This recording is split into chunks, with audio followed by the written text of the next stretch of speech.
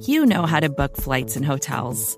All you're missing is a tool to help you plan that unbelievable travel experience. That's why you need Viator. Book guided tours, excursions, and more in one place. There are over 300,000 travel experiences to choose from, so you can find something for everyone. And Viator offers free cancellation and 24/7 customer support for worry-free travel. Download the Viator app now and use code Viator10 for 10% off your first booking in the app. Find travel experiences for you. Do more with Viator.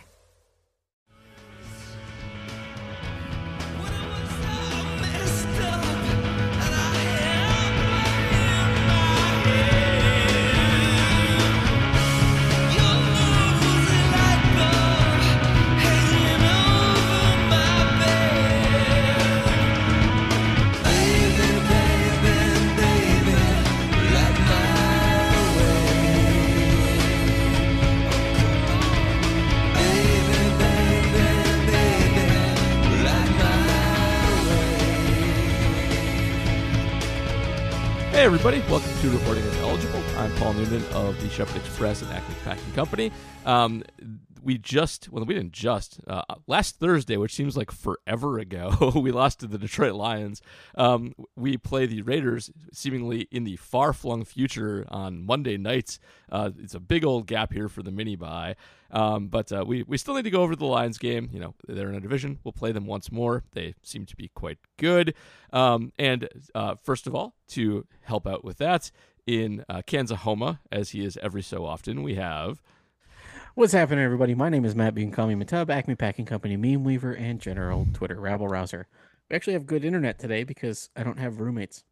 So. It must be nice to not have roommates. Like, you know, and I know it's your workplace, but you know, it's still kind of weird to have you like be in the frat house. Every once in a while having the frat stuff going on in the background. I mean, to be honest, it hasn't been super fratty for a while, but today, the only other guy here, he and I smoked some chicken breast. So all right. So we had communal dinner. That's good. That's good. That's a good ritual, I feel like. All right. So JR is out tonight. He is covering the Brewer game that's going on right now that is going like every other Brewer playoff game in history. Depressing and crippling. I hope they come back. But and Tyler's still coaching football, and he's like super duper busy, and he's running the Fan Buzz thing. So we have a first-time guest this time to help us out, the host of Hey, We like your podcast, which Matub has been on before, and we've been mentioned on several times, and we are both huge fans of. So joining us is... Hi, my name is Matt Pickett, podcast co-host, guest host, producer, and general ray of sunshine on Packers Twitter. You are that. That is very true. I do like the never negative thing you guys bring to everything. It's very, very nice. There's so much backbiting and infighting and just trolling. It's nice to have a place that just celebrates everybody for what they are. Oh, thank you. I appreciate that. Thanks. Anytime. So, should we talk about this terrible, horrible, no good, very bad game that we played last Thursday? Yes. Hey, I've made that joke. Did you really? Yeah. Did you not see? I photoshopped Jordan Love's You did. I stole it from you. Dang it! It was you got that into my cover. Subconscious. Dang and it! It was good. Jordan Love's terrible, horrible, no good, very bad day, written by the Packers O-line, illustrated by the Lions D-line. Very nice, very nice. So I feel bad about this game, but I kind of mentally have myself in a state where I don't care about Thursday games, good or bad. And I think this is a good one for that because just comparing the Lions to the Saints defense is probably better than the Lions defense. It probably is. It has been for years. And I do think the Lions have made strides and are good, and this is not a rip on them. But the fact that the Packers were able to do stuff against the Saints on regular rest makes me feel like them not being very good offensively with an offensive line that was all messed up on a short week probably isn't a huge deal. So I've kind of passed that a little bit. Thursday games are dumb. Like think how many days you lose. Like you get recovery day, and then you get like the walkthrough day, and then that's kind of it. And then you're playing. You don't get to do any high level strategy. You don't get to do any like serious like tricky plays or anything like that. You just kind of got to go out there and wing it. And the Packers aren't good at winging it. Like they're a high level deception Shanahan based team. It's not their game. Yeah, I'm not surprised they struggled. I'm cool with that. Defense less so. Yeah, we'll get there. They are 130 plays out of just 11 personnel, and when you have to cut it down to 50 total, it doesn't go very well. It does not. The other thing is, like, Matt, I think you coined the term that we are the 6-win team with the 11-win schedule. And yes. When you have that, there are going to be 6 games on the schedule that are, the actual hard games. And I think the Lions are legitimately one of those games. And should give props to them. I do think they're intelligently run, intelligently built. They have a good offensive line and a quarterback who only excels behind good offensive lines. I wanted Ben Johnson from them. They're fine. They're good. Good job, Lions. Well done. Okay, well, the last time that you said nice things about a division rival, it was when you said that the Bears might not be dumb, and then they started the season as the worst team maybe ever. There was a might in there, though. You gotta need a lot of evidence there. I know, but I'm just saying, like, please continue to say nice things about the Lions so they can crash and burn. As far as dealing with the sting of that loss for me, in my line of work, I work with students from all over the country at the University of Cincinnati, and I have currently at least one Bears, Vikings, and Lions fan who I meet with on a regular basis. I saw all of them the last week, and I was like, "Hey, sorry your Vikings are trash. Hey, sorry your Bears are trash." It's like, you know what? We're not totally trash, so it's kind of okay. We're doing all right. Yeah, I agree. I'm with that. I feel like Packers expectations wise, this is kind of about right. Like, it's the youngest team in the NFL. It's going to be a learning experience. You're not going to be perfect every time, especially when you don't have a full week of practice. And these kinds of losses are going to happen. So, I really like. I'm very much like not getting bummed about this season so far. And that Thursday game didn't even really bother me that much. Okay, it bothers me in the moment. Like, I'm totally fine now, but like I was distraught during. Were you really? Game. Because I that's during the Falcons game and during that, the whole time I was like, I keep saying it's a 6-win team. I gotta stop getting so riled up. And then like 10 minutes after the game, I'm like, yeah, clear. Yeah. The big problem that I have so far is that the Packers fan base hasn't come down to earth yet, and the Lions fan base has not risen to the occasion. So we still have a ton of entitled town fans. Do we still have a lot of people that are just like, we're awesome? I haven't run into that as much. It's so annoying. But the Lions still have this like little brother syndrome. And before the game, they were already talking about how the Packers are going to cheat and the refs are going to like give the Packers all the call. And I was like, you guys are in the lead of the division. You're the team to beat. Stop it. Yeah, they're good. They should own it. It's nice. I think the thing about a Thursday night loss that kind of hurts is all Friday, all of Saturday, the coverage from national media is like, hey, here's what happened Thursday. We have nothing else to talk about. So it was like a lot of talk about, look how good the Lions are and the Packers suck. That is true. So that was not fun. That's not fun. That's never good. The Bears gave us a gift on Sunday, at least, to kind of cleanse the palate a little bit. But yeah, you're right. That coverage of the minutia of the game kind of. Okay, I can't even enjoy the Bears win. Or the Bears loss. You can. No, I can't. Why not? Because donkey fans that were like, yeah, we're tanking for Caleb, are now like, look at that comeback. Russ is cooking. We're going to do it. I mean, they're going to get Caleb. They have the first and the second pick. It's going to happen. No, but I'm saying the Broncos fans. Oh, the Broncos fans. That were like, we're in full tank. It's very obvious. And then the comeback win. And all of a sudden, Russ is cooking, Super Bowl, going to go 14-0 for the rest of the season. So you had a specific Colorado problem with this comeback. Yes, it's a very specific to Colorado issue. Gotcha. The thing that always terrifies me every game this year is that Jordan Love's going to turn back into a pumpkin. So I do always just do a pretty big breakdown on whether anything along those lines has happened. And he wasn't great in this game, and he had kind of standard Jordan Love issues. But I don't think he was horrible. I think he was not great. Certainly could have been better. There are a couple things that I think are worth watching for the future, but he still made some really nice throws too, and he still seemed like he was like in control and pretty cool for the most part. So I'm even okay with that. It was a bad game. Bad game's going to happen. Well, then do not watch the JT O'Sullivan. I did watch the JT O'Sullivan. I actually don't think he was that negative on it. I thought he was okay on it. Yeah, I think the first third of the video is pretty damning. I think more because I think Love was worse than we thought when he was bad, but then JT also shows that he was better than we thought when he was good. I think that's true. And I did big part in the rundown. I wanted to talk about JT's use of turndowns when he's doing love analysis, because I think one thing that JT O'Sullivan is very good at is minutia. He is great at breaking down the play in very, very tiny detail. But I think when he goes play to play, he sometimes misses some patterns, some things that recur. And one thing he went over and over again in this one was that Love was probably responsible for a turn down. He missed like 3 or 4 slants that were open, usually to Dobbs. And when that term comes up, what it means is he is either just missed his read, or I think JT is always implying he's waiting for something deeper down the field to come open.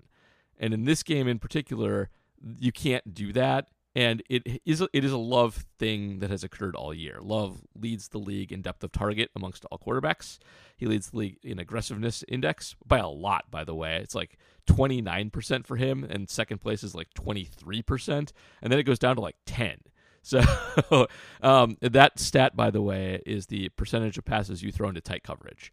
And that stat is biased towards deep throws because usually dump-offs and like bubble screens are not covered. They're wide open. They're not tight window throws. The more you have, the lower that number is. He never does that. Like he just never checks down, and it's a problem. It's nice to take chances down the field, but this was a game where you're missing 2 linemen, and then you're missing Runyon, and Tom is banged up. You got to get the ball out, man. You got to play better situationally. Yeah. We okay. So what was the Favre mantra in the West Coast? Touchdown, first down, check down. Yes. That was it. Right.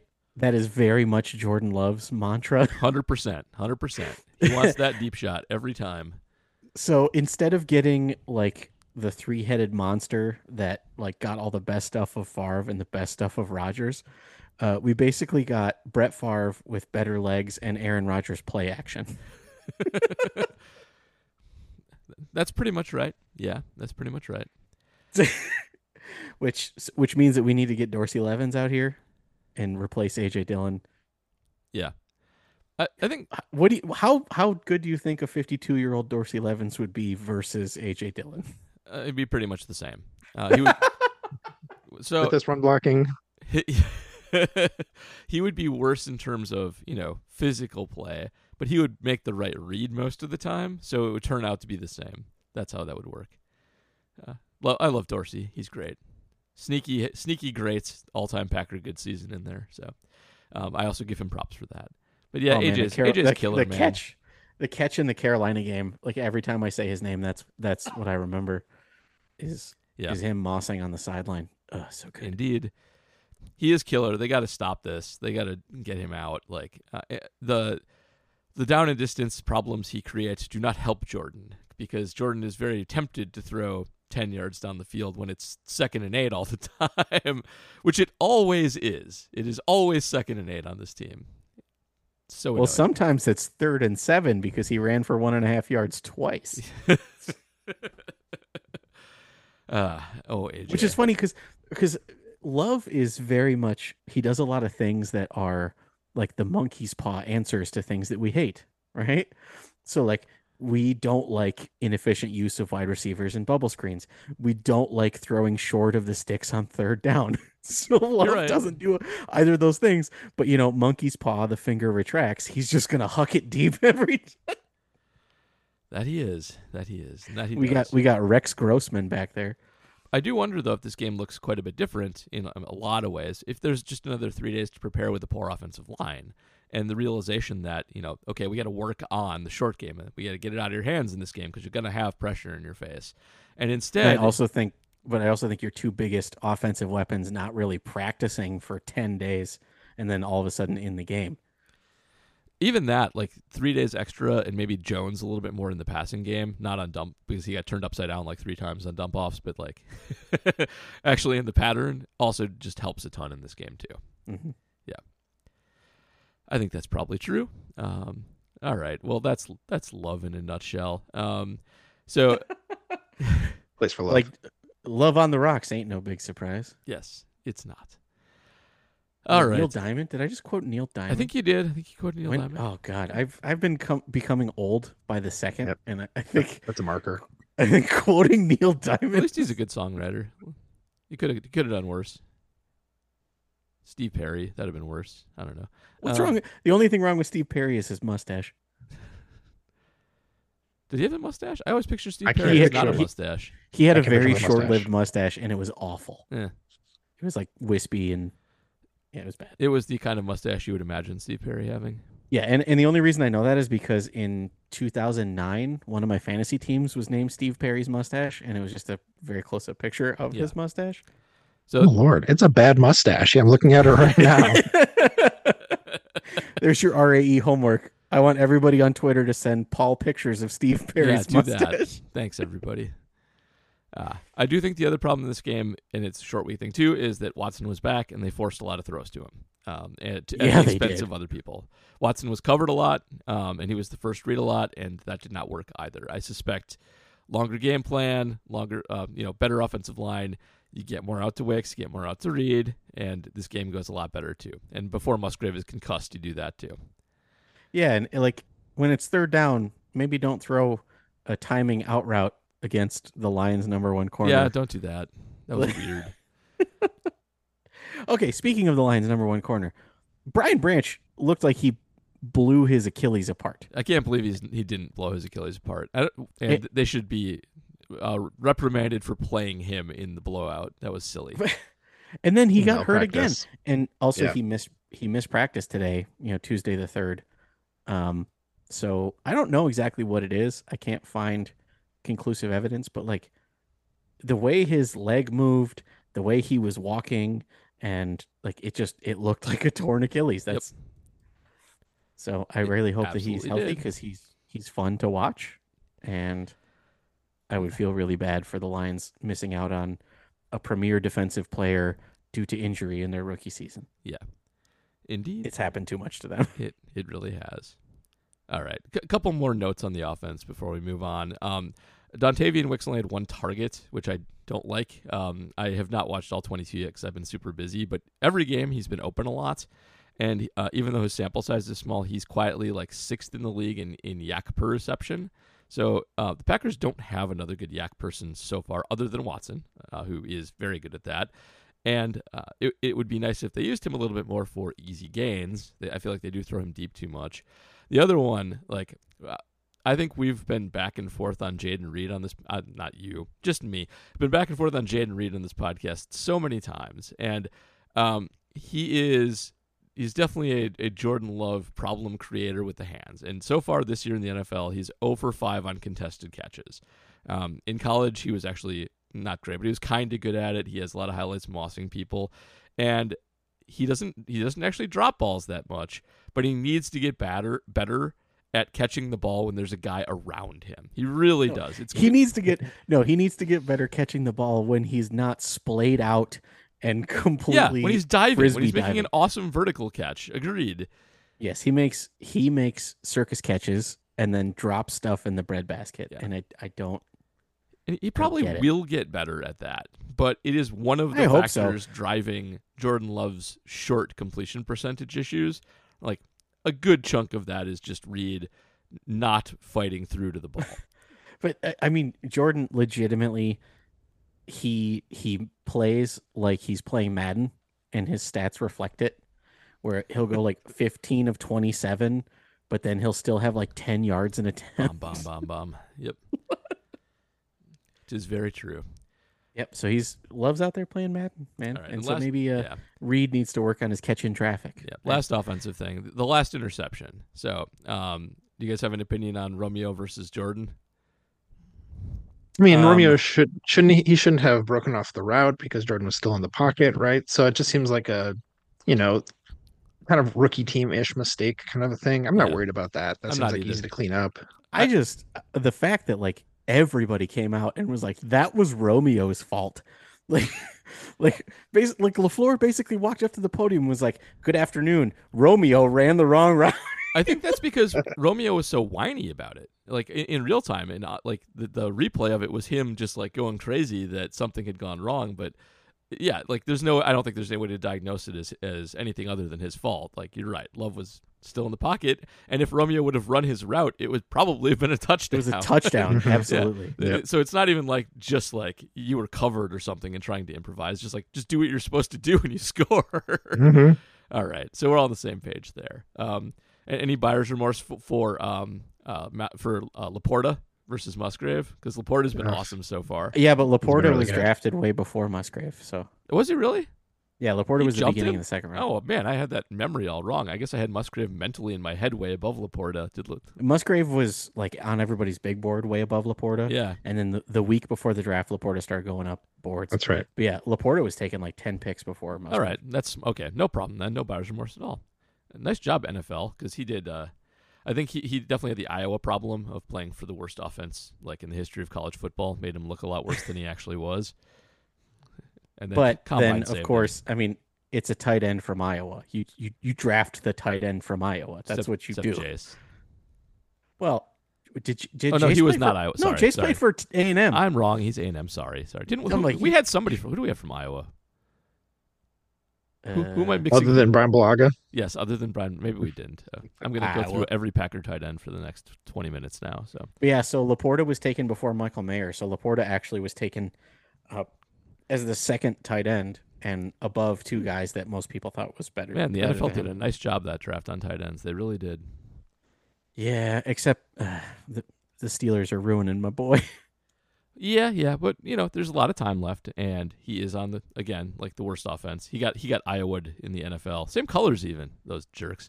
Yes, but so Darnell Washington being asked to run like triple move routes, and it's just like, no, just tell him to run a slant or a drag and murder a safety. That's what he's supposed to do. You're not wrong. You are not wrong. All right, should we talk about our terrible defense real quick? I suppose.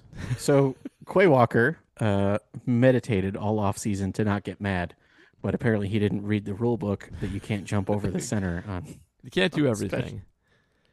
It is one of those where I feel like every fan knows it's a rule because twice a season somebody tries it, and it's one of ours this season. But it seems like it's an obviously bad thing to do, and it just sticks out like a sore thumb. You're obviously going to get called for it. Well, okay, so according to the refs, it would not have been a flag if he did it as a broad jump. Really? Yes. That's so if that's you, a if you- rule? yes. It's not if it's not a running start, right? If it's like 1 yard, you can do it. Yep. So Okay. he had a running start and did it, and that's why it was flagged. If he had been stationary and jumped over, it would not have been a flag. Fascinating. But also, if you're stationary and jump over the center, you have no forward momentum. yeah, so it's okay. But oh man, okay. So I got to talk about this before I forget because this reminded me the tush push. Oh the yeah. Eagles QB sneak. There has been one good argument against it in all of NFL takedom, and it came from an unlikely source, Richard Sherman. Okay. So the NFL outlawed defensive players pushing other players into players on special teams because of safety. And so Sherman's like, so are you not going to apply that rule to the offense? That's not fair. Hey, that's fair. So I like right, that. so that's there we go. Hypocrisy. Red And, hypocrisy. and also we just saw the Giants try to do it and it didn't work. So Got to be yeah, able get to good. Yeah, got to be a little stronger than that and practice it. They admitted to not practicing it after the game. Yeah, and also your QB has to squat 600. Also That's the very rule. helpful. Yeah. Yes. This is So to go back to Quay Walker for a second, I feel like the discourse around him this week has been really weird because people are like, he made all these tackles, he was a beast, he was trying so hard, and the other part is like, he was tackling like 8 yards past the line of scrimmage. Like, where are we at with that? What do you guys think? He was AJ Hawking it out there. Yeah, where he was Blake always- Martinezing it. He really was. Yeah, He always made the tackle, but it was after a successful run play. tackles Mhm. are the worst stat. Everybody should ignore tackles. They are. However, They lie. the Quay Walker discourse brought up the Wonderlic again Oh yeah. because Quay got a 9 which I didn't know until. And also might not be true, by the way. We don't we have no way to verify that. Like, it comes out in Bob McGinn's thing every year, and like, we don't know if he's like, we literally can't tell. Like, it's just his word, and there are ulterior motives on stuff like that. So whatever. What? Bob McGinn not being entirely on the level? The hell you say? Indeed. Well, okay, so let's just say Bob. Okay, I'm not going to say those words out loud. Let's just assume that it was not untrue about his Wonderlic score. Who cares? Yeah. So CJ Stroud got like the cognitive abilities of a 7-year-old, according to that one test that's new this year. What I forget what it's called. It's Q2 or something like that. I wrote whatever. It was. I wrote a big thing on it, and then I forgot what it was called. So, and people were mad at you about that. Well, I think I was pretty balanced in how I presented it, but it is still untested and unproven. So, but yeah, and then CJ Stroud went out there and was awesome, and he was also my recommended number 1 selection. So, victory laps. Yes, but Matt, do you know what I got on the Wonderlic? You got like a 35. That was his ACT, but I got a 45 on the Wonderlic. I got a better score than Aaron Rodgers. I cannot play football in the NFL. The Wonderlic is garbage. It has no application to the NFL at all, not even a little. It's silly that it's out there. And what's that guy's name? Rob whatever, the Forbes writer. I can't believe a Forbes writer would delve into such things, right? Like, just so on brand. Like, freaking Forbes. Why does Forbes cover sports at all? It's ridiculous. Shouldn't be in the biz. Well, there aren't enough people left that can afford what Forbes is supposed to talk about to be its own newspaper. So they've moved into the everyman world. Well, good for them. Anyway, I dunked on that guy, and he ended up going private, so hooray for that. Get him. It was ugly. Bad job. Do you want? You should. I'm surprised you didn't jump right to Bari, because I feel like he's your guy this offseason. Did you guys see the golf block, first of all? Oh, it's so bad. Did you see it, Matt? No, I'm trying to think what it was. Jared Okay, Goff. so there was a reverse, and Enigbari was the one holding the edge, and Goff blanked him. Oh, yeah. Mm-hmm. Like, blasted him like 5 yards downfield, which is, I mean, yeah, that tape should come with laughter and all kinds of bad grades in the Packer film room. You can't be doing that. Like, you got to look. I could do a cut up of Enigbari snaps and put yakety sax in the background, and it would. Like, I was going to say yakety sax. I was going to say that. Okay, so yeah, the jokes I made about Joel Seedman are becoming more true by the day. Yeah, Enigbari just looks weak. It's kind of amazing. He had such a good preseason. Our preseason on edge rushers was such fool's gold. I am never paying attention to preseason again. I used to not watch preseason, and then I would show up and I would like make better predictions than I do now that I watch every preseason game. And that is why sometimes it's easier against fourth stringers, and you get Malik Heath looking like an all-pro, and you get Enigbari kicking butt, and doesn't matter. So, Carrington Valentine looking like Superman. Yeah, exactly. Yes. Oh man, there's exactly another one. I was like, we got another good corner here. No, we don't. Okay, but he was the third best graded Packer on the defense, I think, according to PFF. Was he really? Yeah, it was like Gary and him. Okay, because I made a salary cap joke about it, and people got really mad. I didn't even see Gary do that much in this game. I guess he must have had a lot of silent pressures. Well, Gary, like, you know how Gary is. He does 25 snaps, and all of them are good. Okay, so highest graded Packers versus the Lions. Rashawn Gary, 82. Rudy Ford, 73. I disagree with that. But he had the pick. But then he was garbage the rest of the game. Dobbs at 71. Zach Tom at 71, and Corey Ballantyne at 70. Okay, Corey Ballantyne. I was getting Valentine confusion. Yeah. Yep. Yes. Okay, so Corey Ballantyne was number 5, and so I did the math on that, and I said, according to Over the Cap, these 5 players account for 13% of the 2023 salary cap, which is roughly the equivalent of Eric Stokes plus David Bakhtiari. And people got really mad because you're not allowed to talk about David Bakhtiari anymore. Talk about him. Stop. I mean, did anyone else feel kind of scorned by Matt LaFleur going, Bakhtiari will talk about that later? And then you're like, oh, he's coming out today? And then End of press conference, everybody. Have a nice evening. Big blue box right there is what that was. Oh, that was awful. But Yes, awful. so anyway, yeah, like your best corner was a practice squad elevation. That's not good. great. Personnel was not great. But so the what got me on the PFF thing, PFF win rate, Rashawn Gary's at 33.3%, number one amongst all edge. Yeah. LVN is at 8.7, which is 84th. Oh, that's not good. And then you got three guys in the fives, Hollins, Smith, and Enik Bare. Ugh. They are all below 100th. That's not good. In edge. That was supposed to be a position of strength, and it's not. Yeah. And I said, but guys, don't worry. Is 90-degree eccentric isometric Bosu ball, one-legged reverse band tsunami bar, push-up trap bar snatch. I assume that's a Seidman exercise.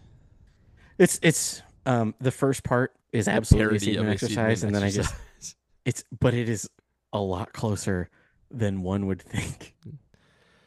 Yeah, he's a rough one. So, we should mention Joe Barry in this game because, well, personnel was not great. They were injured. We still continue to see these repeated instances in obvious run situations where we've got nickel on the field, where we've got 3 down linemen or 2 spread way the heck out with holes that you can just waltz through. And the other team is just like, oh yeah, fine. David Montgomery didn't have to try very hard to score in this game.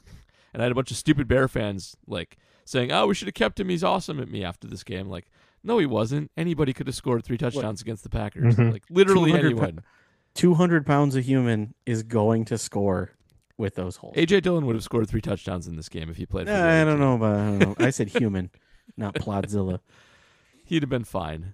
So we still continue to have that. And it keeps happening. It's so alarming. I mean, I charted out the Joe Barry era today, and it's a fun week to do it because by EPA per play, by expected points added from 2021 to now, the Packers have allowed 0.23 EPA per play on passes, which is 10th. Pretty good, not bad. 10th best pass defense in the Barry era, and 0.022 EPA per play per run. So basically the Packers give up the same expected point plays on passes and runs. That's not how this is supposed to work at all. Like, every other team in the NFL essentially gets free value from opposing running plays. They're almost all below 0. In fact, since 2021, there are only 3 teams to have positive EPAs against running backs. And the Packers are by far the worst at that point to 0.022.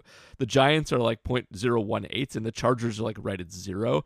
That's it. Everybody else generates negative running value from the opponents they face, including the Bears, who also aren't good at this. So it's a thing. It's personnel driven, but it's also Barry just not reading the room, not reading what the opponents are telling him, and not throwing out anything that could possibly stop the run. You can't do that when you're getting this many positive yards on it. It just doesn't work. It's ridiculous. I can't believe he's still here. I really can't. So to clarify, that's the whole Joe Barry era, not just like the small sample size of 4 games from this season? It's the Packer Joe Barry era. Yeah. Wow. So we're taking out the 0-16 Lions and the awful Commanders teams he coached. Yeah, that's the Joe Barry Packer era in its entirety. So a very large sample size. I didn't expect it to look quite so bad. I assumed the pass would still be that much higher than the run, but it's not. So basically, over that same era, the following teams have worse passing offenses than the Packers allow to average running games. So the Bengals, Saints, Browns, Steelers, Commanders, Falcons, Colts, Giants, Bears, Jets, Texans, and Panthers are all worse at passing by EPA than any given running team against the Packers' rush defense. Yeah, that's how bad that is. It's not good. Should probably get you fired. So sick of them. And the reason they beat the Saints are just horrible at running. And if you're horrible at running, they can at least keep you from being super good at it. But that's pretty much it. Anybody who's any good at all is going to tear them apart. All right. Anything else on this game before we talk about the Raiders upcoming? I'm sick of it. Let's move on. Yeah, let's move on. Yeah, let's get to questions. So, Joe Barry makes me sick too, Paul. I know. So on the plus side here, the Raiders are horrible. Have you guys watched the Raiders play at all this year? They're so bad. They're very, very bad. I'm not sure the general populace understands how bad they actually are. I see a lot of highlights of like Garoppolo to Devontae, and it really hides a lot of just truly brutal play. They haven't scored over. Maybe they should move to Los Angeles. Maybe they should move to Los Angeles. Maybe they're distracted by the sphere in the background. So, Paul, are you saying that Devontae Adams is covering up things that should be fixed that are bad? Actually? I know. Who would have thought it? Like? Oh gosh. Who would have ever? But no, thought I was making an Angels joke again. I'm going back to that well. I dig it. Because get your baseball in. Because Jimmy and Devontae look really good on SportsCenter. Mm-hmm. And then when they zoom out slightly in the frame and you see the Raiders are down by 3 scores. Tungsten Armo Doyle stuff going on there. Absolutely. I think it's more Devontae and Max Crosby. It's like Devontae Adams had 15 catches for 180 yards and 2 touchdowns, and Max Crosby had 3 sacks, and the Raiders lost 38-14. That is your Tungsten Armo Doyle team right there. Also, Max Crosby, wasn't he like a 4th-round pick? He was a 4th-round pick. I know for a fact that he was picked after a bad Packer pick. I can't remember which one, but he was. Well, whatever the 3rd-round pick was. Yes, Let's just say it was probably Amari. It very likely was Amari. Because it was a Gruden year, and I remember that they took a pass rusher at like 7th overall that no one had ever heard of. Like it was worse than what anybody said about the A.J. Dillon pick. This guy was legitimately taken top 10, and Crosby was drafted by the Eagles, right? He was one of their zillion picks, I think. Max Crosby? I so. swear to God, he was taken in the late round by the Raiders after they had already drafted Let's see here, 2019 4th round. Oh no, Raiders, you're right. My bad. Let's see, right after C.J. Gardner-Johnson, not bad. Nice. Who do we pick before that? Oh, Vikings, Alexander Madison. You could have had Max Crosby. Maybe we didn't have one in here. We have to go back a long way. He's definitely. We didn't have a 3rd-round pick. If he's on the Packers list, it's a long list of people you could have taken instead of somebody. Oh, there it is. It's it's Jace. So you got Terry McLaurin and Terry McLaurin. You got all kinds of people before you get to Max Crosby. So the Raiders took Clelin Ferrell at 4th overall. Wow. And Clelin currently plays for the 49ers, and he has 10 sacks in 4 years. I'm sure I've heard of him because of the draft, but man. So yeah, he wasn't even on people's draft boards. Clelin Ferrell taken before Josh Allen. Oh, wait, that's the other Josh Allen. Never mind. 2 Josh Allens. The other Josh Allen. Yep, yeah. Other Josh Allen. He was taken before Daniel Jones.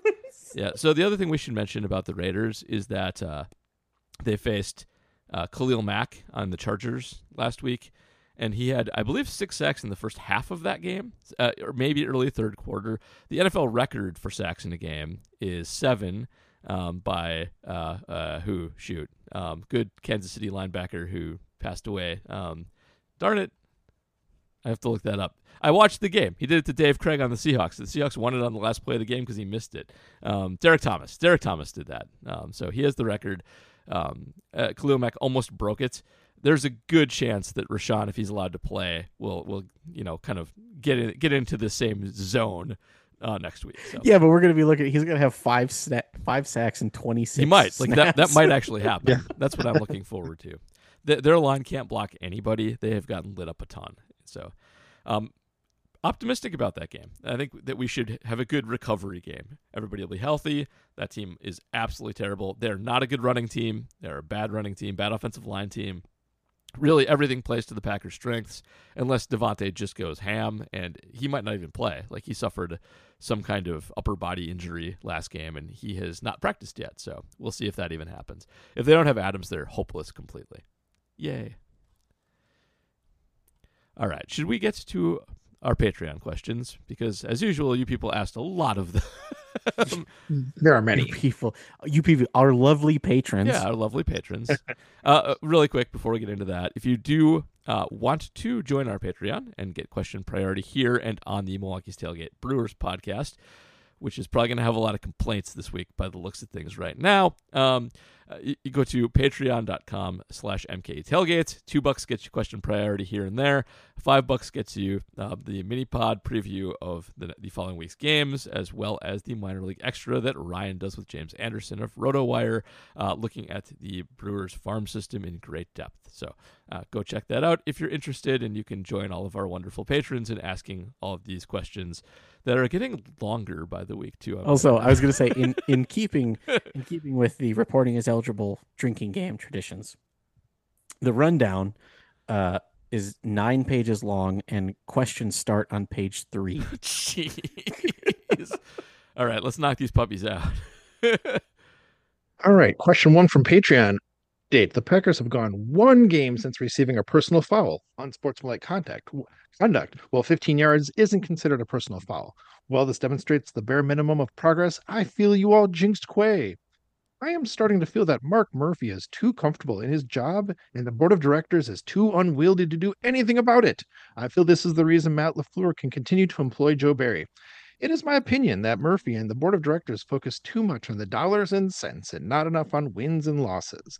The Packers have won a lot over the last 15 years, but the high standards required to win championships seems lacking from the people acting as owners of the team. Thoughts? And that's Donald Anderson, by the way. Thanks, Donald. Yeah. So really quick on the dollars and cents things. Like, first of all, this is a hard salary cap league. It has a floor. Nobody in the league is being cheap. It really doesn't happen that much. You have to spend a certain amount, and I don't think the Packers are a particularly cheap franchise anyway. I do think they are an extremely loyal franchise that does value continuity quite a lot. The Steelers are very similar, even when they have sort of long-standing issues on one side of the ball, which they do. They do tend to stick it out maybe more than they should. There are pluses and minuses to doing that. It does prevent you from making knee-jerk reactions, which can also be bad. But I do think they are a little lax on their sort of postseason evaluations and grading because with Barry in particular, there's not a lot of positives left. Like, we have a huge sample size of Barry defenses at this point. They have very similar issues from year to year. They have never once finished in the top half of the league. And just by random chance, defense is very volatile. By random chance, an average defensive coordinator will finish in the top half of the league with some regularity. The fact that he doesn't means he is not a good coordinator. So I think that is mostly based on just organizational philosophy. I don't think it's a Murphy complacency thing. I actually don't think they're a very complacent organization. I think they were very proactive on the quarterback and errand front, it's just they do value continuity, and they don't make rash decisions, but I wish they'd get a little tougher. Get ready for the greatest roast of all time, the Roast of Tom Brady, a Netflix live event happening May 5th. Hosted by Kevin Hart, the 7-time world champion gets his cleats held to the fire by famous friends and frenemies on an unforgettable night where everything is fair game. Tune in on May 5th at 5 p.m. Pacific time for the Roast of Tom Brady, live only on Netflix. When you need mealtime inspiration, it's worth shopping Kroger, where you'll find over 30,000 mouth-watering choices that excite your inner foodie. And no matter what tasty choice you make, you'll enjoy our everyday low prices, plus extra ways to save, like digital coupons worth over $600 each week. You can also save up to $1 off per gallon at the pump with fuel points. More savings and more inspiring flavors make shopping Kroger worth it every time. Kroger, fresh for everyone. Fuel restrictions apply. And Matt's yawning, so I guess he agrees with me. Oh, I agree. Okay. Murphy is really good at making money, though. That's also cannot be understated. Yeah, he is. He is good at making Murphy's money. going to be president for good. forever. Yeah. He makes so much money. Mm-hmm. Yeah, Sledding Hill alone is a gold mine, so. It is. Wee. Next question? Yep, let's do it. All right, coming from you're either a smart fella or a fart smeller. Until this Hey, past first weekend- try. Let's go. All right. Until this past week, I never gave the gold package a second thought. And then there was a suddenly massive rash of gold package discourse. It has me wondering, is there truth to the criticism specific to gold package season ticket holders? Does it have to do with gold package games occurring on weeknights / prime time as opposed to Sunday afternoons? Is it merely one element contributing to a larger issue with an aging season ticket holding fan base? I asked because my first takeaway upon seeing all the discourse was that it felt like Milwaukee Packers fans were getting disproportionate criticism, but I frankly don't know a lot about the dynamics of the whole thing. Please explain. Okay, Paul and I are about to fight. You want to go first or second? No, I'm going to go second because all right. You crushed me in a 10-tweet thread. I did. That's true. That filled my mentions, and I was like, I'm going to wait for the podcast to respond to this bullshit.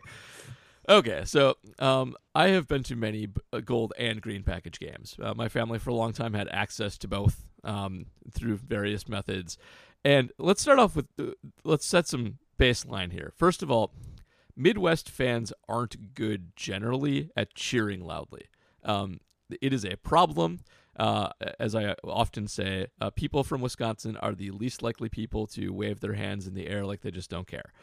They are, get enough in you, sure, but they're very reserved in clapping loud enough, in yelling. There's a lot of, hey. And so let's start with that being the case. Now, then you bring in the Milwaukee season ticket package. The gold package is the holdover from when the Packers played in Milwaukee County Stadium and split games between their Lambeau Field and had season ticket holders in both locations. The gold package is the season ticket holders from the County Stadium days. And that was a while ago. A lot of those people have passed on. Their relatives own them now. They're not the same people necessarily. And you have these people that are at least 2 hours away, often more than 2 hours away.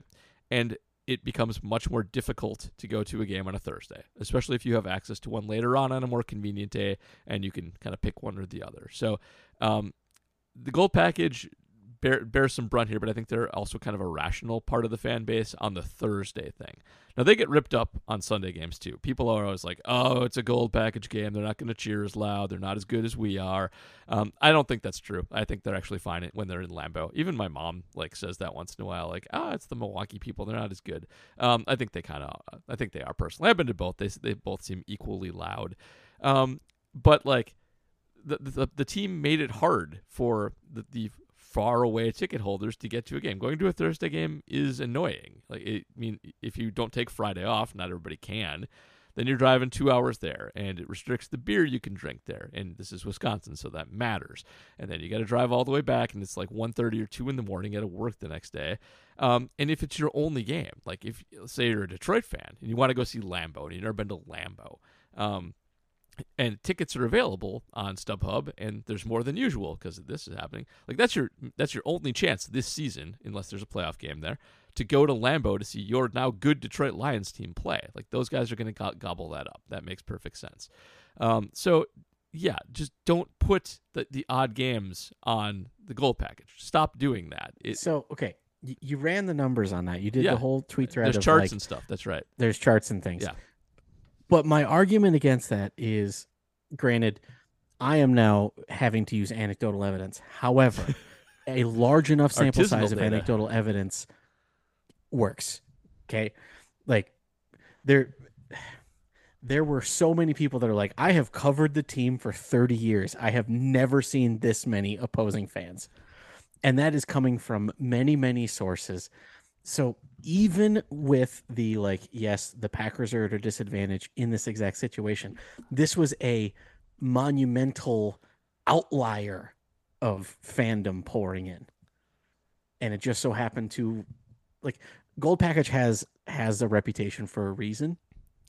Whether it is as extreme as the criticism goes, there is still some truth to it. The only time I've ever been told to sit down was at a gold package game. People at the green package games tell people to sit down too. But there's a bunch of old fogies at those too that do the same thing.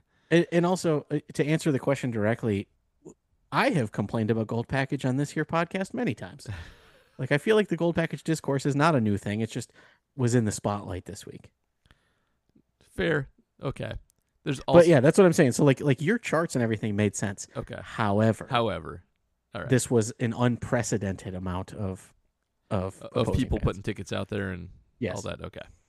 All right. Fair enough.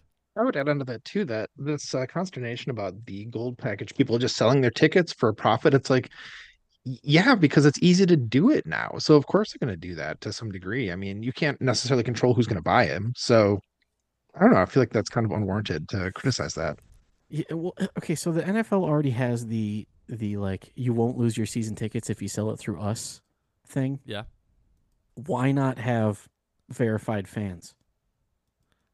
I don't know. I mean, I guess they could. It's tough. I mean, music artists have verified fans in order to get into pre-sale for tickets. Why couldn't the NFL? I guess they could. Like guess what? Your NFL.com login has to be linked to one team, and it can only be changed once every 3 years. So I wonder if they would run into problems with commuter franchises like the Raiders if they made that policy.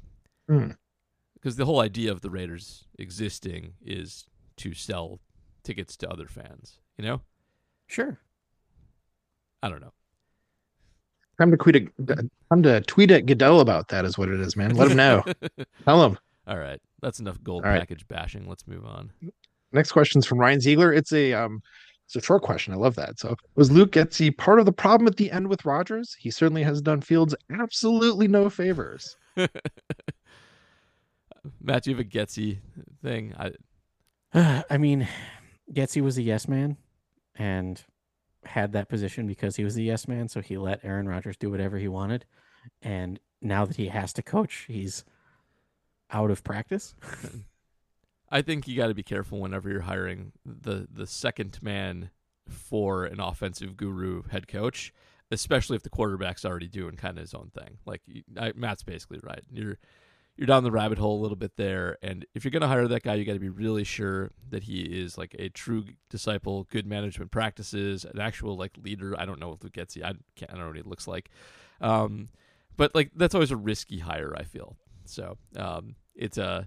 I get you go on Shanahan tree, and so I get why you kind of go there, but I think he's a problem, and I think Yes Man's probably right. You want somebody more in the weeds than that who proves it a little bit more. And at some point down a coaching tree, you're just getting the leaves that are falling off anyhow. So, yeah. Like, I feel like it's really tricky with guys like LaFleur, who like he's running the offense, like he's the brains behind the offense. Everybody under him is just an executor of things he tells them to do, but not a creative person. And you can maybe learn to be that, but I feel like it's really hard to suss that out in interviews and whatnot before that guy gets to coordinate somewhere not under his head coach. Yeah, but then sometimes when those guys coordinate somewhere under their head coach, they're Joe Barry and they still get jobs. I mean, there's nepotism forever as well, so there's that. You mean right. Joe Marinelli? Next question. Yep. From Brian Polakowski. Are the Lions legit good, or were the Packers that bad? Yes. The Packers were bad. Thursday night's not their cup of tea. The Lions are good. They're not the 49ers good. They're not like the best team in the league, but they're a good team. They're really well put together. I think they did a nice job reforming their defense over the offseason from something that was pretty atrocious to something that is at least average to maybe even pretty good with a little development up front there. They looked better against us than they have against other teams they played so far, but they did. They got that Chiefs win, which is funny how that looks less impressive over time, doesn't it? But yeah, Mahomes is still a magician, though. He is absolutely a magician. But man, they're looking a little rough over there. But yeah, the Lions are good. Like they're solidly better than everybody else in the division, and they are one of the upper echelon NFC teams. They're not as good as the absolute upper echelon, but you know they're scary. They'll be a tough out in the playoffs. All that stuff. I would have thought we'd ever say that about the Lions, huh? Yeah. How about that? Go ahead, Lions. Good for you guys. I mean, I got to say that once in my lifetime, but they had the greatest running back of all time. Yeah, that's a curse too, though. Then you got to use him. All right, next question. Yep. Another one from either a smart fella or a Fart Smulla. Two in here? Not a sub question. Not a sub question.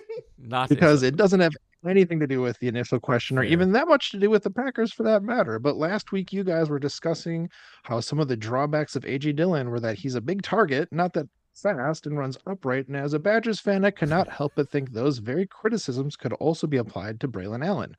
Do you suppose he might have a limited ceiling in the NFL for these reasons, or is he less similar than I think? Were his pro earning prospects kind of screwed by his position switch from SLB to RB? Yes. Yes. You should stay at safety or linebacker if you can and not move to running back. Braylon Allen does run upright. That is absolutely a problem. I think he is a better athlete than AJ is. AJ's RAS is fool's gold. He is like a 9. Because he's huge. He's right? a 918 guy, but it's driven a lot by his size. And he's not that shifty. He has decent straight line speed. I do think Braylon Allen will test better on agility. I think he's a little shiftier and maybe a little better for that reason. But those criticisms are all completely fair. This is not the second coming of any of the two good recent Melvin Gordon or the one we almost traded for, whose name is escaping me right now, because apparently I can't remember running backs' names today. Who's on the Colts? Help me out. That we didn't trade for. Jonathan Taylor. Jonathan Taylor. Thank you. Yeah, he's not Jonathan Taylor. Not even close. And he's the second coming of Ron Dane.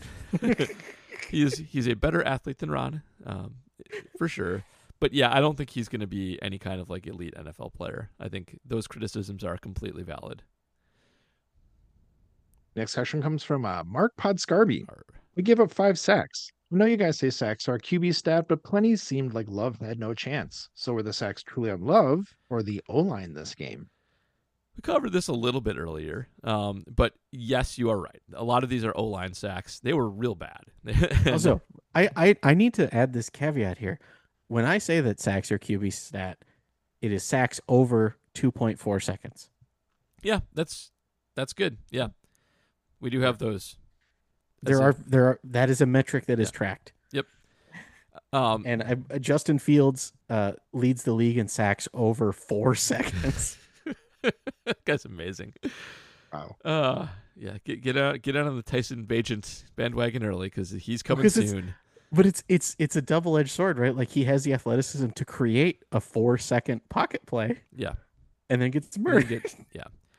Now, all of that said, Love could have done a better job getting the ball out quicker in this game. He had opportunities to do that, and he is a big game hunter and chose not to. That's just a lack of situational awareness on his part. So, yeah, some of that's his fault, but, yeah, the line was really, really bad, and he did have a lot of collapsed lines in his face. Yeah, but scroll back to 10 minutes into the podcast and re-listen to the part about turndowns. Yep, turndowns. Mm-hmm. Yep. All right. Gotta watch for the turndowns. All right, next up, Devlin Sheehan asks, going off of DVOA or whatever other stat you want to use, how highly ranked would the Packers defense have to be at the end of the season for you to want Joe Barry back next year? Top 3. They would have to magically go to top 3 such a good in every question. aspect of the game. Because if it's like 8, like that's probably just random chance inserting itself and getting them lucky for a season, and it's just good enough to make it look good, but it's not really good. It's going to crash back down to earth. Matt's right. It's got to be like a fundamental, like Joe Barry has to have like a light bulb moment, epiphany, and things need to change like schematically, and they need to finish top 3. You're right about that. And because traditionally in advanced stats, the gap between 3 and 8 is roughly equivalent to the gap between 8 and 30. Yep. Yeah. That's like what you guys would need. How much do you think the Packers would need to see from him, though? Oh, I don't think. I think we're going to see Joe Barry next year, regardless. Yeah, and I do That's the feel answer. like I do feel like we have had this scenario, this exact scenario, where it's like he'll have a strong finish, like quote unquote strong finish for like 3 games, and they'll be like, "Oh, Joe's got it all figured out. We'll be good going next year. You got it." Jair taught him how to call things right this time, not on run defense though. So also, Matt, we saw Dom Capers fall asleep in the box and keep his job. That is this team. That is how loyal this team is to their man, I wish we still had Dom Capers asleep calling defense. It'd be better. Next question from Patrick Detmer. Left in hindsight here, the Bakhtiari 2020 extension will have to go down as one of the most disappointing contract signings in team history, despite it being a no-brainer in the fall of 2020. The question is, do the Packers deserve any blame for not looking to find a successor sooner and for not going into the season with a left tackle who had played in 12 games over the past 2 seasons, along with Yash and Rasheed Walker? Or do they get the benefit of the doubt because they do not share my gift of hindsight? There's a lot in there. So yes, it's bad. I I don't think they deserve blame for not looking for a successor, because I think that they've had a lot of potential successors with some chance of becoming good, including Elton Jenkins, who it's kind of just a bad coincidence that he's hurt right now too. You could do a lot better work on the line and line shuffling if he were healthy. He's an important cog.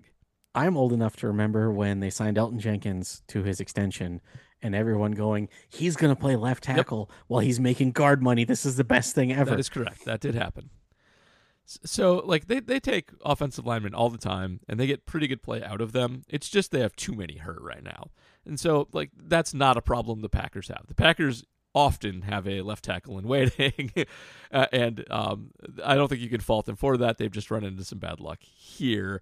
The biggest thing they screwed up with Bakhtiari was converting his salary into bonus for cap purposes, because now you're paying him no matter what. It didn't do Bakhtiari. Well, it did do him favors because it got him a bunch of money, but it didn't do him any guaranteed favors. Money. Yeah, it didn't do any favors, like in terms of the look of this, which was you guaranteed my salary and I stopped playing, which is what it looks like happened if you want to go that route. Now, I don't think that's the case. I think the Bakhtiari situation is probably complicated. It probably does hurt. It probably does flare up. Maybe it was even screwed up, but it's not. They have, since the injury and since the skittishness coming back, they haven't handled this salary well, but not depth. Depth they've been fine on.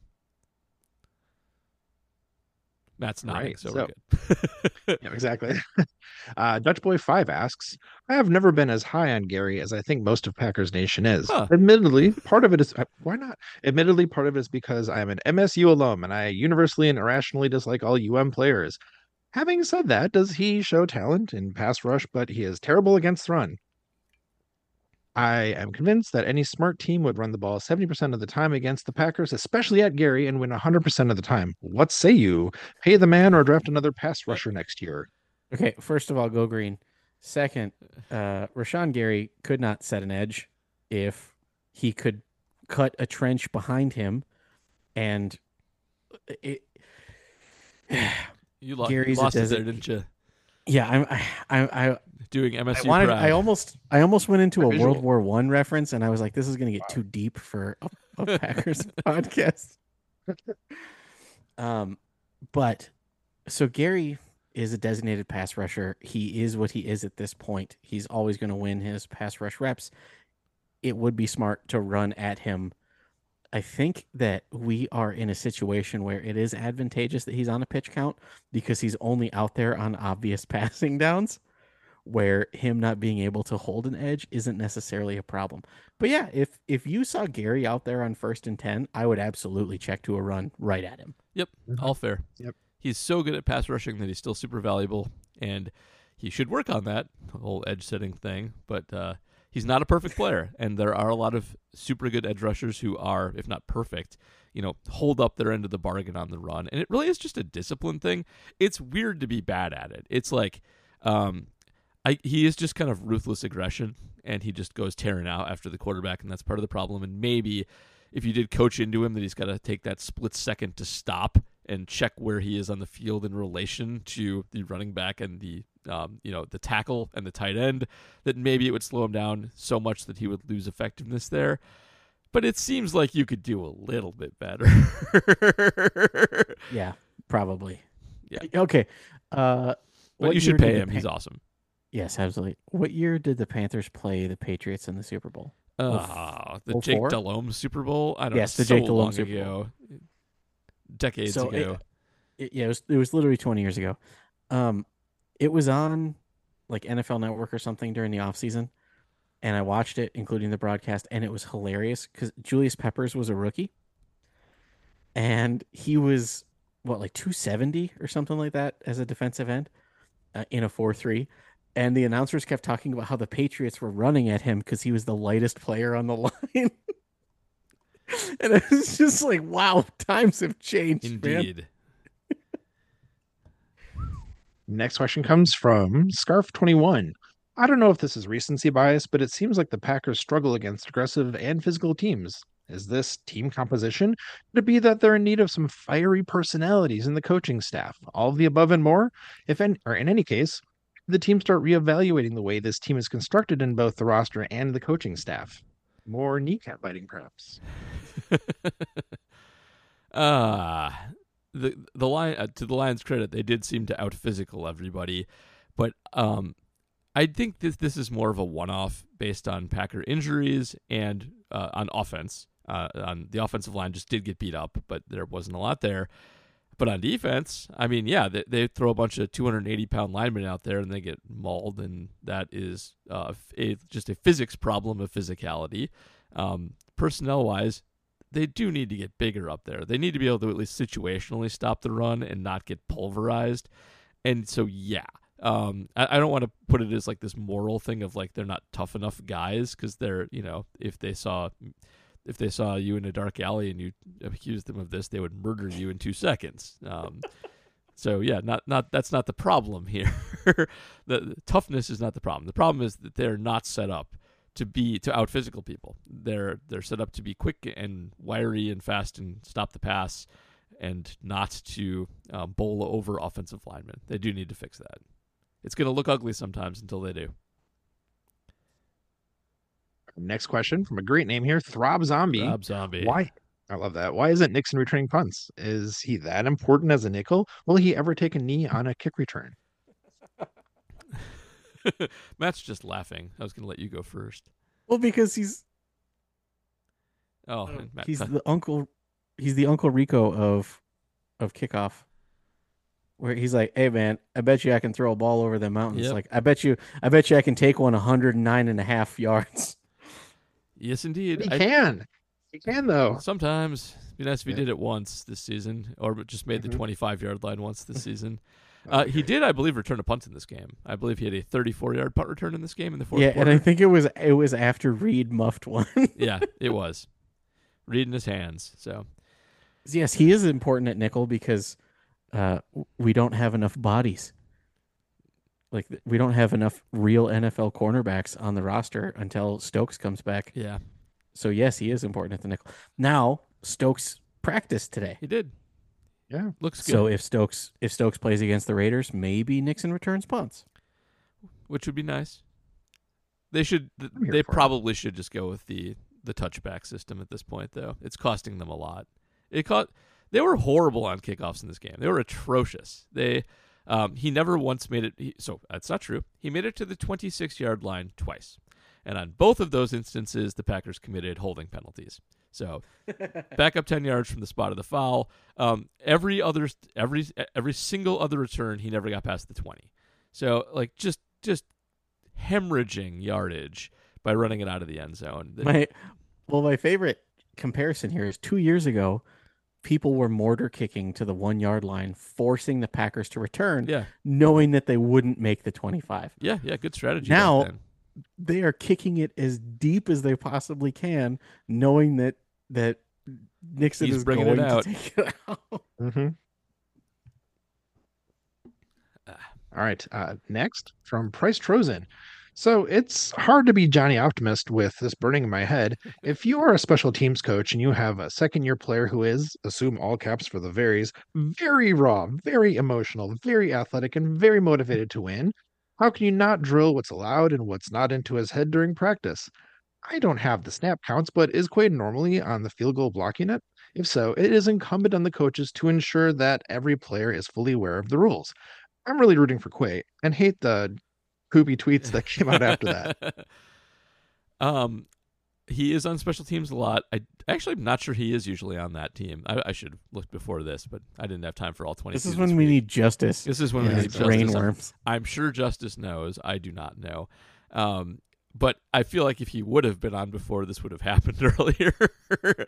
So unless it just came to him. But yeah. This is when Justice comes out and he's like, well, he plays on 32.33 repeating, of course, special team snaps. And this was his first time playing on the field goal unit as the double A gap wedge, and whatever words are on special teams. But yeah, it does seem like a coaching problem. It feels it feels like anyone out there on a field goal block should know the rule that you can't take a running start and jump over the long snap. Yeah. It's just the basics, man. You got to get the basics right. All right. Next up. JD, who's allowed to ask sub questions. Exactly. He has permission. He has clearance. LaFleur seems like a good, smart coach, and I'm a fan of his.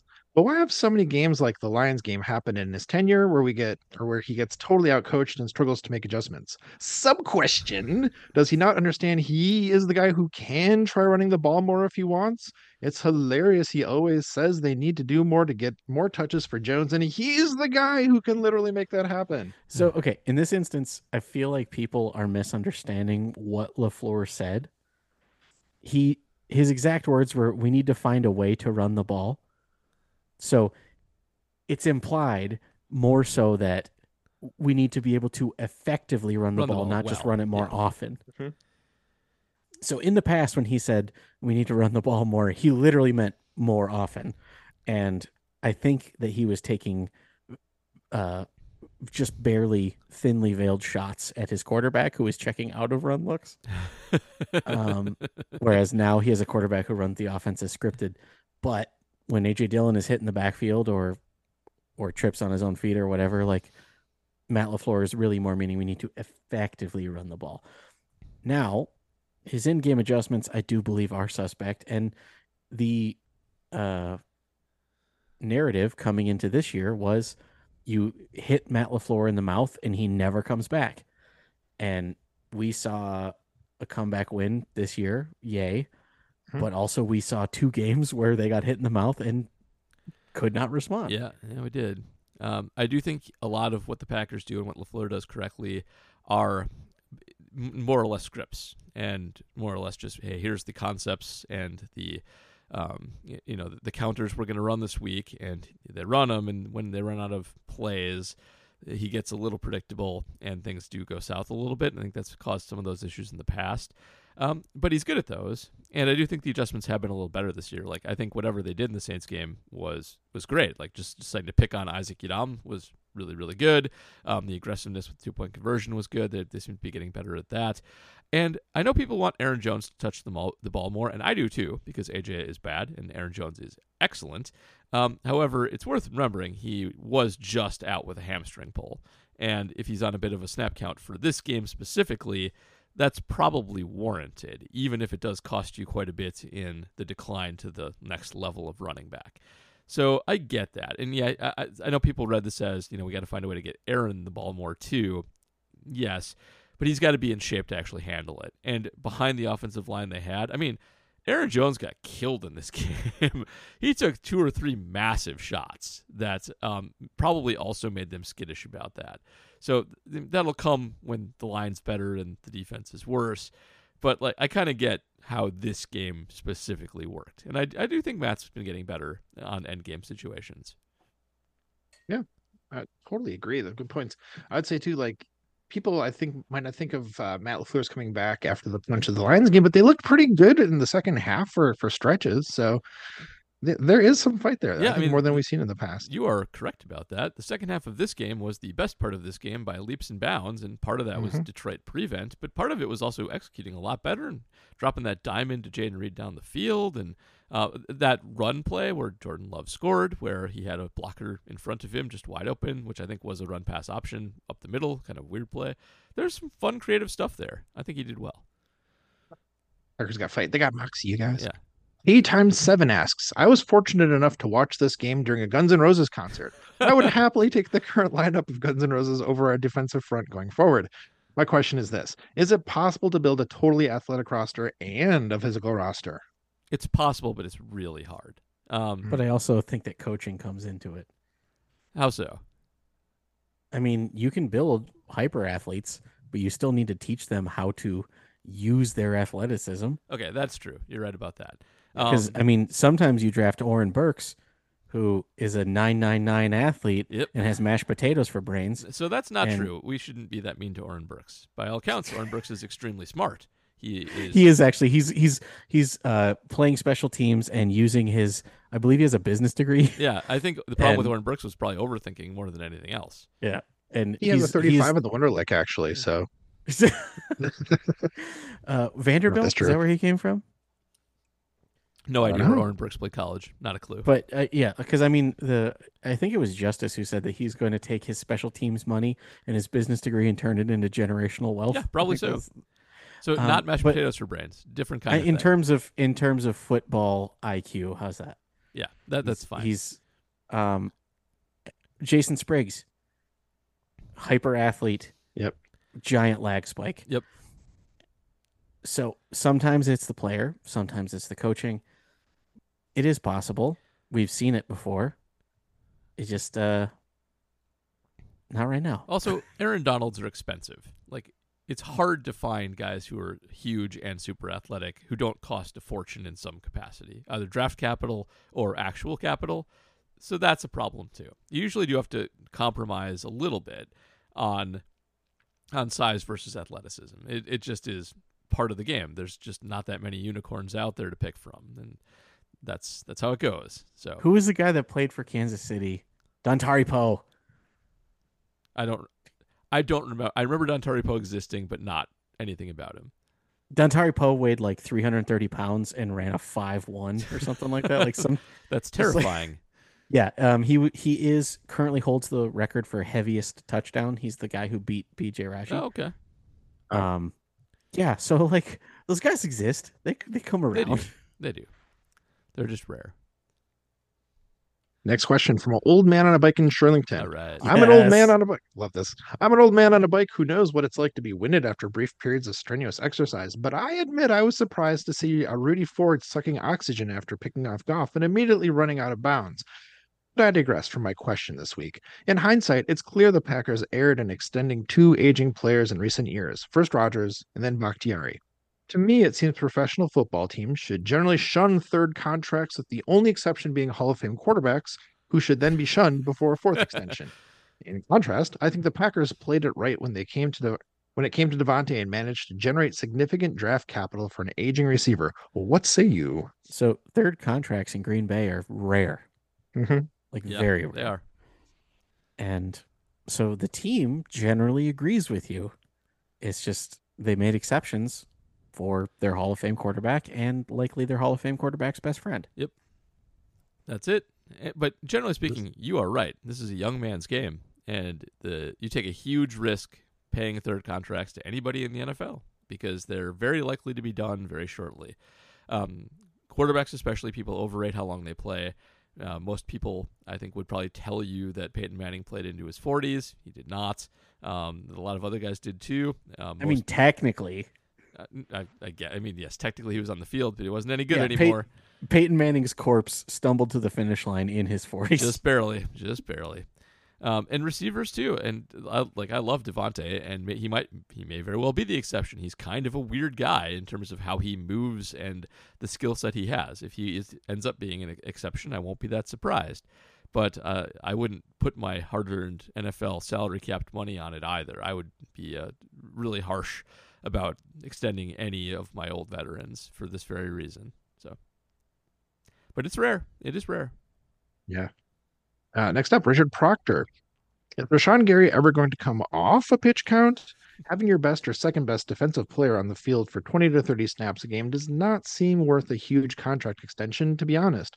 Granted, 20 to 30 snaps is way better when the defense isn't out there for 70 plus snaps, but still, I don't disagree with the pitch count. My priority is that Rashawn Gary, the person, doesn't end up with a mangled body before he's 40, but I am starting to get why Goot hasn't extended him yet. I guess there's kind of a question in there. So he probably will come off of a pitch count, but gradual is the way to come back from these. And he has weaknesses, so you can even do this and have it make sense. That's fine. I think he is worth extending, mostly because he's shown that he hasn't lost anything athletically. Like, Gary is very reliant on his athleticism for production, and he is very, very athletic. And I think that there was an open question on the ACL recovery if he would lose anything significant.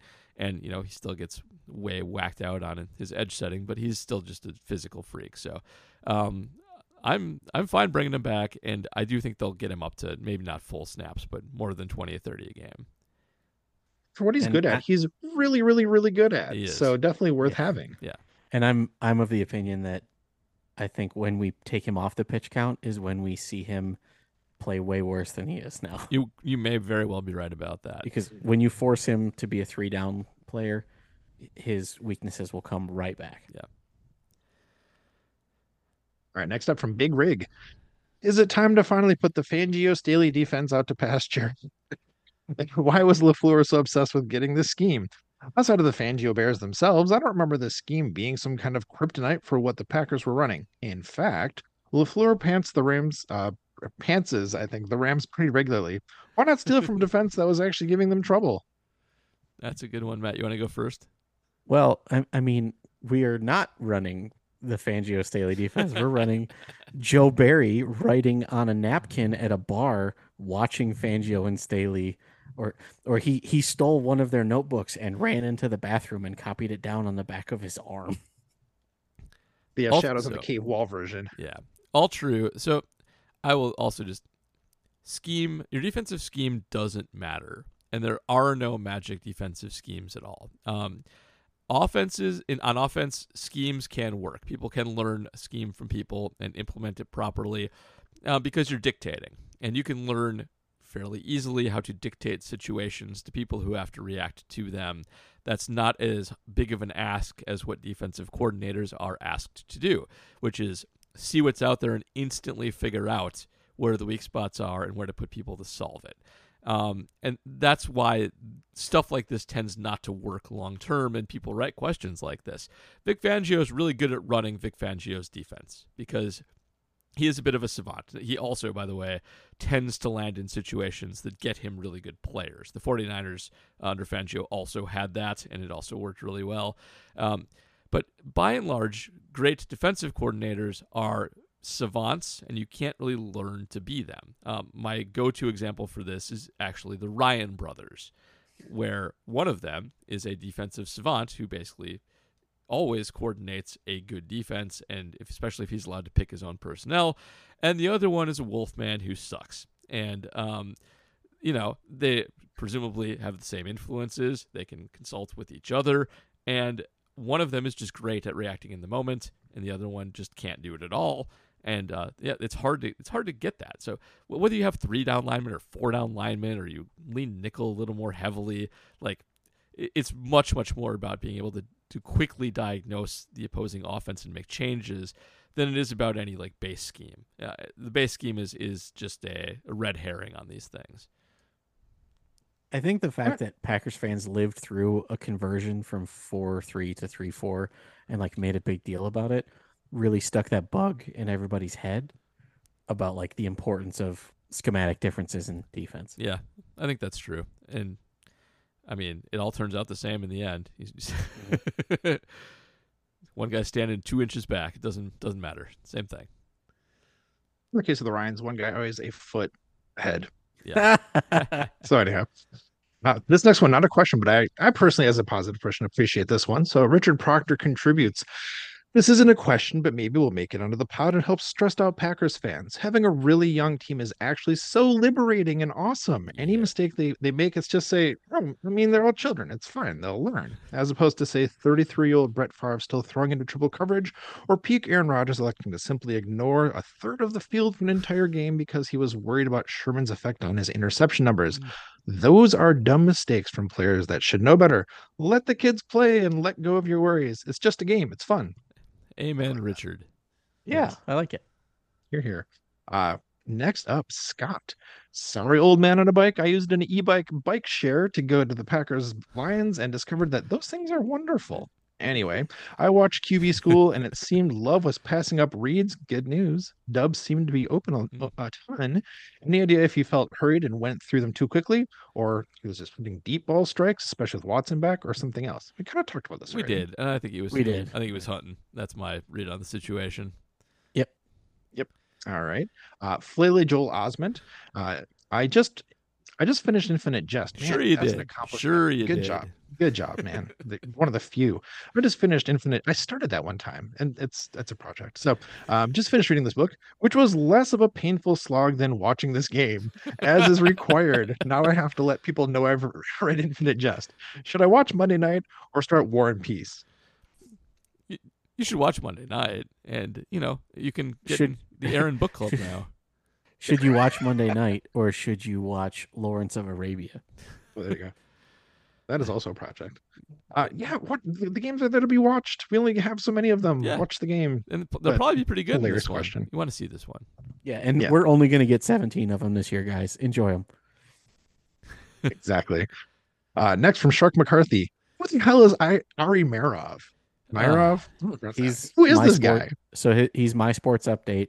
He built a huge following by being eternally online in a literal sense and just constantly F5ing and having push notifications on for guys like Schefter and then just copy and pasting what they said and then saying per them. Yeah, 2 seconds later. Yep. And he actually never got a real checkmark during the legacy checkmark era because he's not a real journalist. And because he has 200,000 followers, people think he is. And he's actually just a a guy. content aggregating. Yeah. He's basically Dov, who uses his real name. Oh, there you go. So he's like the Dove of like real people, actual people. Yeah, Ari's a real person, and his name really is Ari. Yeah. Yeah, he does not add anything to the conversation. He's Ike Packers with 5 times the followers. Yeah, I want to be clear that just because he uses his real name doesn't mean he's more useful or better than Dov No. is at all. No. No, I'm just saying he's Dov with a name. Yes, I agree. Like, I just feel like that sounded almost like an endorsement a little bit, and I wanted to be oh very, God, no. very clear that it was I've- not an No endorsement. ifs, ands, or buts. Matt, but you can call me Matav Matanic, do not endorse nor do I follow Ari Meirov. He is a content stealing hack. Yeah, I had to look up who he was today, and I realized that I'd seen him today because he tweeted out the Aaron quote from Pat McAfee, I'm sure 2 Yes. seconds after somebody else had. So Yes. Yep. Don't Second that. follow him. at Yep. all. All right, one more Patreon question from PJ Wessels. Here's to JR's new content machine and Dame and hopefully a good wild card series. No. Here. Do you want do you want Bach or Elton back sooner? As of right now in the recording, the Brewers just lost 6-3 yes, they lost. It was a little bit ago. after getting only 3 runs on 12 hits and leaving runners on base. They stranded like a zillion guys on base. It was It's it so was absolutely infuriating. Top is so mad that he swore and logged off Twitter. It's about time. Sorry, Ryan. All right, on to the Twitter questions. Well, We by the have way, 5 Elton here. is the answer to that one, but you knew that. Oh, yeah, we didn't answer the agreed. question. Elton, Yeah. Elton, 100%. And much more realistic, getting back a lot sooner too. So, 5 questions from Twitter. So we are nearing the end here, folks. Yes, Jonathan actually, Deal. really quick. Yeah. Technically, 4 questions from Twitter and 1 from my dear brother, who is a patron who never asks on the Patreon, only on Twitter. So I'm pretty sure he just set up auto renew on the Patreon and then forgot his login info. I think you're probably right about that, but we have to make sure Danny. we answer his question because he paid for it. So All right. Well, first up, Jonathan Deal. Matt LaFleurism bothers you more? Him insisting Aaron Jones needs more touches when he's the one calling plays, or him saying the defense was too soft when his nepotism DC hire is only known for soft defenses? Second one. yeah, it's that one. I get the Aaron one a lot of the time, and I honestly kind of get Aaron Jones touches. The problem there's AJ. It's not Aaron. Limiting Aaron's probably smart. He gets hurt a lot, and he's valuable in the passing game. So I'm okay with that. Just need a better backup. But yeah, the defense thing is super annoying at this point. It just never ever gets better. Well said. Next from Crowpack Crow. In a crumbling O-line, why can't we at least try Nyman and Orion? They could have traded Nyman away if they don't plan to use him at all. Yes, I'm on Yes. board. Ryan can't not? be worse than a lot of the people playing in front of. Well, he can, but he can't be. He can't be so much worse that he's not worth trying. So give him a shot, see how it goes. Yes, Third do round that. curse, man. Yeah, it does rear its head a lot, doesn't it? Mm-hmm. From the aforementioned Danny Noonan, why are Packers tickets all season tickets in the first place? Ticket packages make sense for Brewers and Bucks trying to sell more available seats, but if you only play 8 games, that will definitely sell out. Want to make them all individual game tickets and let market decide price. Hasn't always been that way. Wow. And This question makes Atlas shrug. I mean, season tickets get you guaranteed money. That's the long and short of it. And so the teams love them because people are pretty committed. It's a fair point, but you got to think long term too. And if you have down seasons, which the NFL is, there's not really down NFL seasons too much, but you could envision scenarios in the far future where tickets aren't as in demand, and you really do count on those season tickets and the promise of the scarcity of tickets when they get good again, coming back into the fray, getting them cash flow and keeping them alive. So it's all that. It's a little tradition and a little business sense, and yeah, that's why. And also, if you do away with the system, you are screwing over 200,000 people waiting in line. Also that. There's a lot of reasons for season tickets, yes. There would be pitchforks. There would be torches. Next up, again from Crowpack Crow, another one. Taylor moved up to RB1 towards the end of the game versus Saints. 4 days later, Jones is back in Taylor's RB4 and does not suit up, even with the vacated roster spot after moving back to injured reserve. I do not understand. Matt, you might know this. I have forgotten it, but if they had Pat Taylor come up one more time, did they have to sign him to the active roster? I think that might have been. They do. Yeah. He's out of elevation. So they were cheating that through this, right? That's all this was, is being able to. That's what I took it as. Yeah, they were basically just elevating him. Yeah. Okay, so that's it. That's it. All right. And one last question, guys, from Sam. Are the run issues on defense more scheme or talent? Yes. Yeah. So, sorry to give you the yes answer, but it is just true in this case.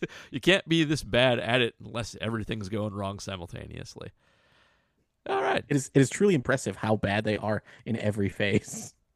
It really is. It's incredible. Yes. Alas. All right, we're done. We're up on out of here. Next, for people still listening, bless you. Next week's show might be a little weird because I have to travel an annoying schedule next week. So it might be a mail show or something like that, or maybe Matt will do I will also Matt won't be do traveling. And I will likely not. There will be a show, live, though, so don't worry about that. But before we get out of here, for Matt, thank you for joining us and helping us along here. Would you like to give our podcast a quick plug to everybody who's never heard it? Yeah, I'd appreciate that. And just before I do real quickly, I want to say that one of the things I love about this show and listening to this and you guys is that the questions that people ask are always so interesting and good, really just a higher level of question asking. So to have the chance tonight to read those questions on air was a delight. So appreciate thank that. you. Yeah, really, really fun Thanks, stuff. man. The guys do good work. They do. They really do. It's very like impressive. So anyhow, I do a podcast called Hey, We Like Your Pod, which is a chance for my co-host, Dawn DeKisto, and I to talk about the things that we liked the most that week in Packers content. So with the veritable fire hose that we have for that sort of thing every week, having a place where people can come and listen to some recommendations for some good stuff they might have missed, that's what we're there for. Just some positivity, some appreciation. And we also have interviews about half the times with people in Packers Twitter, content creators, stuff like that. We've had Matub on. Paul's coming on later this season. In fact, very excited about that, man. And it's a good time, man. It's good vibes. And check it out. We actually go live during the football season, Thursday nights at halftime. So you can catch us on YouTube. And it also drops on podcast platforms on Saturday mornings. Nice. All right. I also very much enjoy your podcast. It is excellent for finding shows I've never heard of before or reminding me of ones I have heard of before but haven't listened to in a while. So I like it for all that. Love the positivity of it especially, and almost always leads me to something, good Packer-wise, which I appreciate. Otherwise, I get stuck with cynical jerks. So a lot of that out there. Wow, you listen to yourself a lot then, eh? Yeah, funny. Do you have anything to plug, Matub?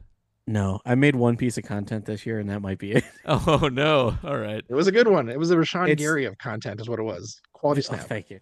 Basically, anytime I try to set time aside, something bad happens. So I'm cursing myself anytime I try to make hopefully more that content. clears up. It has been kind of like that way for a while, yes. Okay. Well, before we get out of here, my recap of the last game is up at the Shepherd Express right now. At least it is in theory up at the Shepherd Express right now. Should be. And I'm going to write about Joe Barry later this week too, because that's why I have charts available for this podcast right now. It's because I am preparing for that. So that'll do it for us in some form or another. We'll be back next week with a podcast, and then we'll be more normal after the bye. So, yeah, we need the bye too. We need some recovery time. We need things to get back to normal. We're almost there. But enjoy the game. Tune in next week. We will see you all then. Solace of rest. As the souls of the dead fill the space of my ears, their laughter like children, their beckoning cheers, my heart longs to join them, sing songs of the sea. I remember the fallen, do they think of me, when their bones in the ocean forever will be?